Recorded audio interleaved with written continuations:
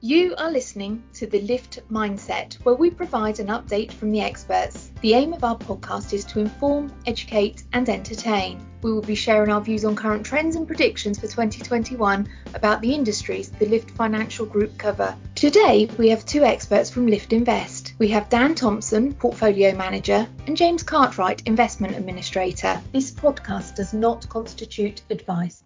Hi Dan, can you give me an update on the industry? Yeah, of course. This month's a slight change, so we're going to cover almost the past 12 months, so 2021. I've also got James joining me today, who will chip in with a few of his own comments and some interesting statistics on inflation and a few other bits. So where do we start? Me and James were discussing what topic would be best, and I think it's obvious that it would be a mistake not to start with COVID. COVID clearly hasn't gone away. We expected coming into the year that it wouldn't just fall away, it would still have some impact both our lives and our markets. COVID, going back 12 months, November last year, that was when the big vaccine announcements happened and markets rallied in tandem very strongly. Best month for several decades across various different equity regions last November. And since then, markets have still continued that upward trajectory through the year. But COVID has in part reared its ugly head at times and has impacted market sentiment. So really our view now is it will still be a factor next year, but ultimately COVID is impacting short-term outcomes rather than anything long-term. With the Omicron variant, there is some short-term volatility off the back of that, but it's still very unlikely that there will be large-scale lockdowns in places like the UK or the States. The States, even at the height of COVID last year, it was very difficult to create a unified approach across their whole nation, across all the states. So really, as Omicron and other variants and other COVID news has come out, it's really only affected the fear and greed,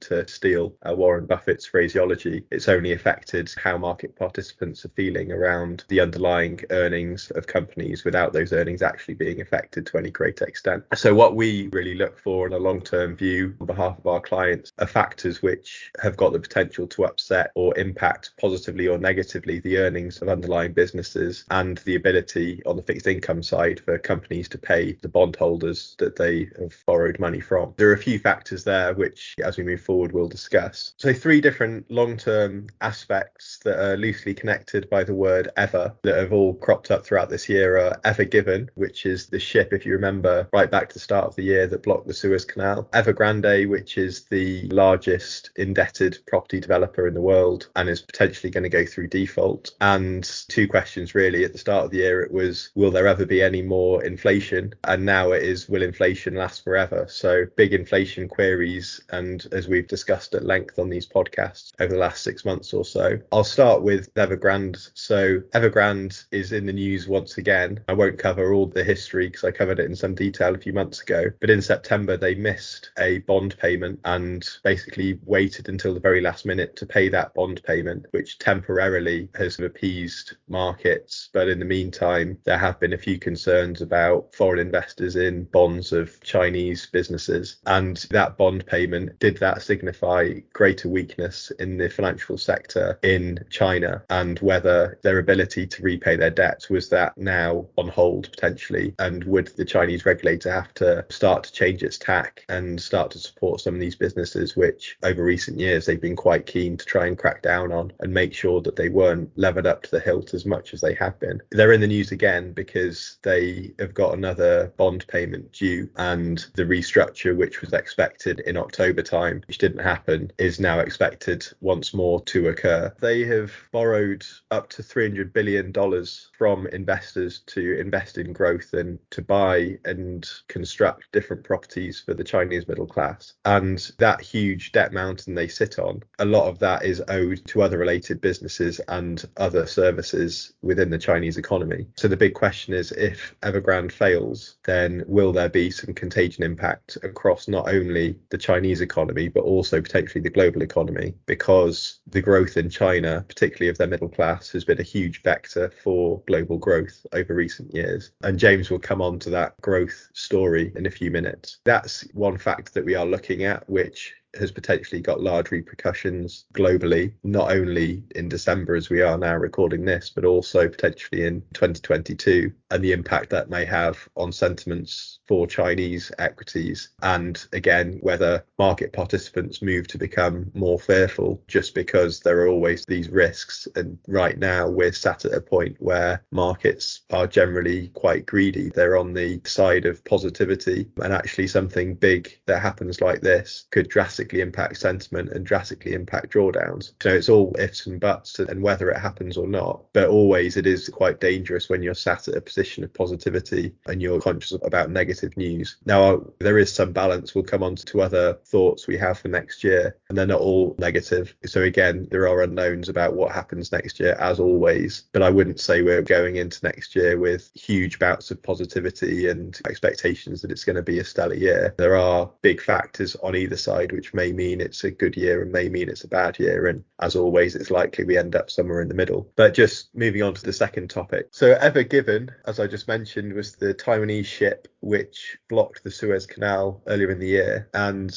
it hasn't got in itself large long-term repercussions. It did take some time for the ship to become unstuck and for the Suez Canal to properly reopen, but what it did represent is how supply chains over recent years have changed, and much of that has really been due to the e-commerce boom, where clearly now we buy a lot of products not only because of COVID but also the long-term shift in that direction. Because of e-commerce, one of the big factors of competition is price alone. So there's been this big push towards sourcing products for as cheap as possible from anywhere on the globe, and that's led to increased dependency on many Asian nations who are able to produce at lower price points to many nations in the developed world. Consequently, when Ever Given got stuck, there was a big bottleneck for supply, and ultimately not because of Ever Given but because of the lockdowns, those supply bottlenecks have spread across many different industries and has really produced supply side inflation. One sector, for example, has been the semiconductor industry. So we talk all about supply bottlenecks, and actually the supply there is still at an all-time high, but the supply required just is so high now because we simply can't cope with demand. The price of the semiconductors which are available have increased, and that's impacted the price of cars and the supply of cars, and you're seeing secondary effects. So the second-hand car market, some cars in the UK between the ages of 3 and 5 years have increased by almost 40% over the last 12 months. That is purely due to those cars have clearly already been produced, they're already in the market, they're already here, and they aren't as dependent upon new cars being supplied and bought across to the UK and other nations. So inflation really is the big factor related to Ever Given. And James, do you want to mention a few topics? I know that you've been looking at inflation in some detail. Thanks a lot, Dan. So just to recap for everyone where we were at with inflation, in the 12 months to October, UK CPI is at 3.8%, the Eurozone is at 4.9%, and the US is at 6.2%, which is actually a level not seen since November 1990. Now, unfortunately, central banks are bracing themselves for these soaring prices to continue into 2022, and whereas one of the key terms for much of the year was that these figures would prove to be transitory, as Jay Powell, the governor of the Federal Reserve, has been saying all year, because as the economy opens up and roars back to life, he says due to the base effect, eventually these sort of higher prices would subside. This term is now effectively being retired as countries battle with the supply side issues Dan has been talking about, but there's also been a real surge in energy and commodity prices. So ultimately this brings us on to the very real fear that inflation could give way to stagflation. This is a worst of all world scenario whereby rising prices is combined with stagnating economic growth. Generally speaking, it occurs when an economy suffers a supply shock, like a rise in energy prices, and it has the unfortunate effect of reducing output and increasing prices. Stagflation is particularly difficult to combat as it requires both fiscal and monetary policy to work in tandem across a long period of time to stabilise supply, combat inflation, and keep unemployment low. Just to give you an idea of the difficulty of this, whereas high interest rates could help keep inflation under control, It would also simultaneously result in higher unemployment and also discourage investment to combat the supply side problems. However, if we take another policy, like an increase in investment from the government in something such as infrastructure, that would naturally improve the supply side part of the problem, but it would also increase the danger of inflation rising. And on top of that, infrastructure investment can take years to come into effect. We only need to look at HS2, which has been going on for about 10 years or so.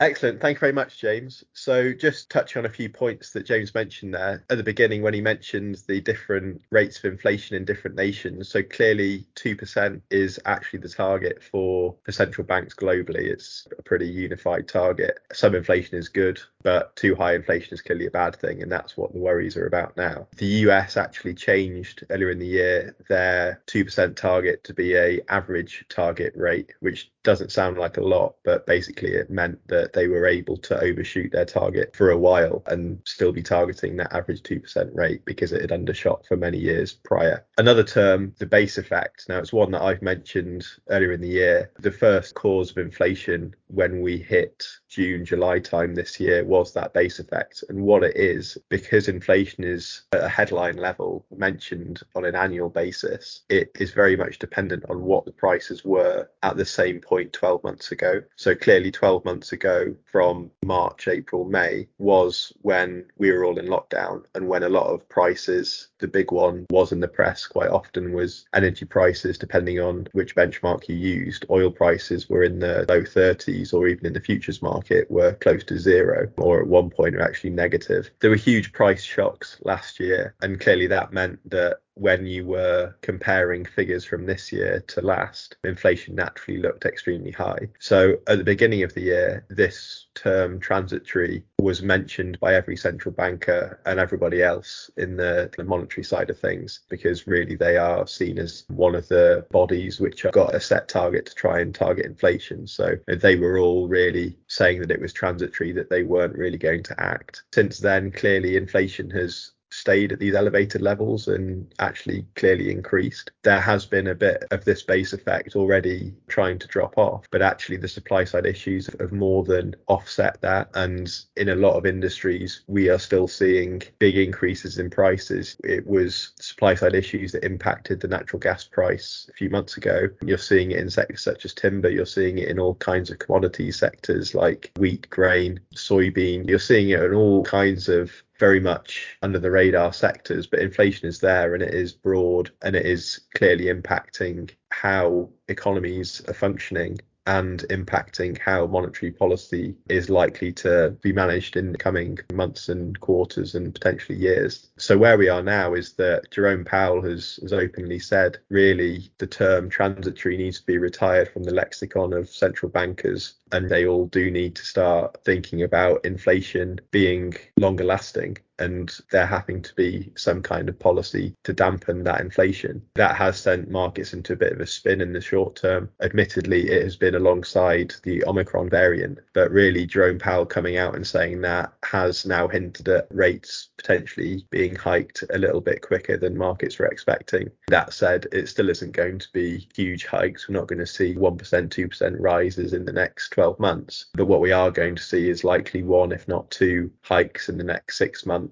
in the UK, and in the US at least one next year, if not two. And again, that's been brought forward because at the beginning of the year it was expected that the earliest hikes would be in 2023. But remember, we're still at record low levels. So in the UK, the base rate is still 0.1%, the lowest it's ever been. And there was discussion ahead of the November committee whether they would take that meeting to hike rates to 0.25%. Still extremely low. But, just that hike would indicate that we are entering a new phase of monetary policy where rates are increasing rather than being cut, which has clearly been the path of interest rates over the last few decades. When we were in November, markets actually more than priced a rate hike. Around 70% of the market were pricing for a rate hike, and the Bank of England decided not to in the end. Now, there was, off the back of that, bond markets actually reacted favourably because yields remained at lower levels for slightly longer. But really, there was a wholesale move to price in a rate hike later this month. So there's another meeting in December, and there's only ever been one rate hike in the UK before done in December. But nevertheless, the markets were very much set on there being a rate hike in December. But now clearly Omicron has put a slight spanner in the works. Now, Andrew Bailey, he's come under some criticism for his mixed communication around whether rates will be hiked now or whether he will wait a bit longer. In his statement in November, when he stated that actually the committee had agreed not to, he said that they were going to wait for more data on things such as the unemployment data post the furlough scheme ending. And much of that data came back very positive. A lot of those employees have now gone back to work and are not unemployed, which was the fear. But as I say, Omicron, if there is serious fear about lockdowns and that obviously constraining demand and economic growth, as James mentioned, in that stagflation kind of environment, then, that may be a reason that he cites as, again, not raise rates in December. There is mixed feelings over whether Andrew Bailey should be doing more on the communication side or whether he's doing about the right amount of communication. Obviously, markets would like there to be a lot of clarity, but at the same time, there are some benefits of there being mixed messaging, not necessarily from a pure capitalist perspective, but actually in terms of the wider economy. If Andrew Bailey is not as clear as other central banks have been in years gone by around how he will manage monetary policy, then that may mean that banks, for example, are less inclined to lend money, which economically, when we're in an environment which is highly inflationary, may actually be beneficial because it takes the top off some lending and some investment and some consumption, which are all factors which impact GDP and therefore inflation. That's one of the two big things we're watching for next year. So the first one clearly being impacts for economic growth, whether that be the supply side issues continuing or things like Evergrande, which potentially would upset the demand of the middle class in China and therefore globally, as well as this big monetary policy point. So it's nigh on guaranteed there will be rate hikes next year, both in the UK, US and further afield. There's just a question about whether there are more hikes priced in, and of course markets are forward looking, so they will react ahead of time to any changes in expectations around whether rates and the outlook of monetary policy. So that potentially has got some impact for markets next year. But ultimately, actually, if there are some rate hikes and the market manages to adapt to slightly higher rates quickly, then really, because that's a big fear now, there's a potential fear of a taper tantrum when the central banks start to relieve some of the very generous quantitative easing measures that they've brought out over recent years. Actually, when those policies are announced and if the markets still cope with them, then we could be on for quite a positive year, because ultimately such a fear is then behind us. If there are less fears ahead, then it's likely that markets will again move to be more positive and potentially more greedy. So time will tell, but it is still a mixed picture, as is always coming into a new year. There are positives and negatives. I wouldn't expect it to be a roaring year, and there are clearly risks on the horizon, but ultimately I wouldn't be surprised if economic growth is still positive, if not 5, 6, 7% potentially, if we do see some of these supply side issues be alleviated and some of the demand which was expected this year just to be delayed until next year. That's another question, whether some of this demand which has been avoided due to the supply side issues, whether it's demand destruction or delayed demand. So we're currently in the camp where it is just delayed demand. There will be, I'm sure, some headlines around how much expectations around that spending come true and how much of it is potentially missed just because people decide to start keeping more in their pockets because of inflation. So that's really the story. Some positives, some negatives. Obviously, we remain looking out for factors which may impact the long-term outcomes of our clients. Thank you for listening. We hope you have learned something new today from our experts. If you would like to find out more, please visit our website www.lift-invest.com or search for Lift-Invest on Facebook, Twitter, LinkedIn and Instagram. Don't forget to like and subscribe to hear more from the Lift Mindset.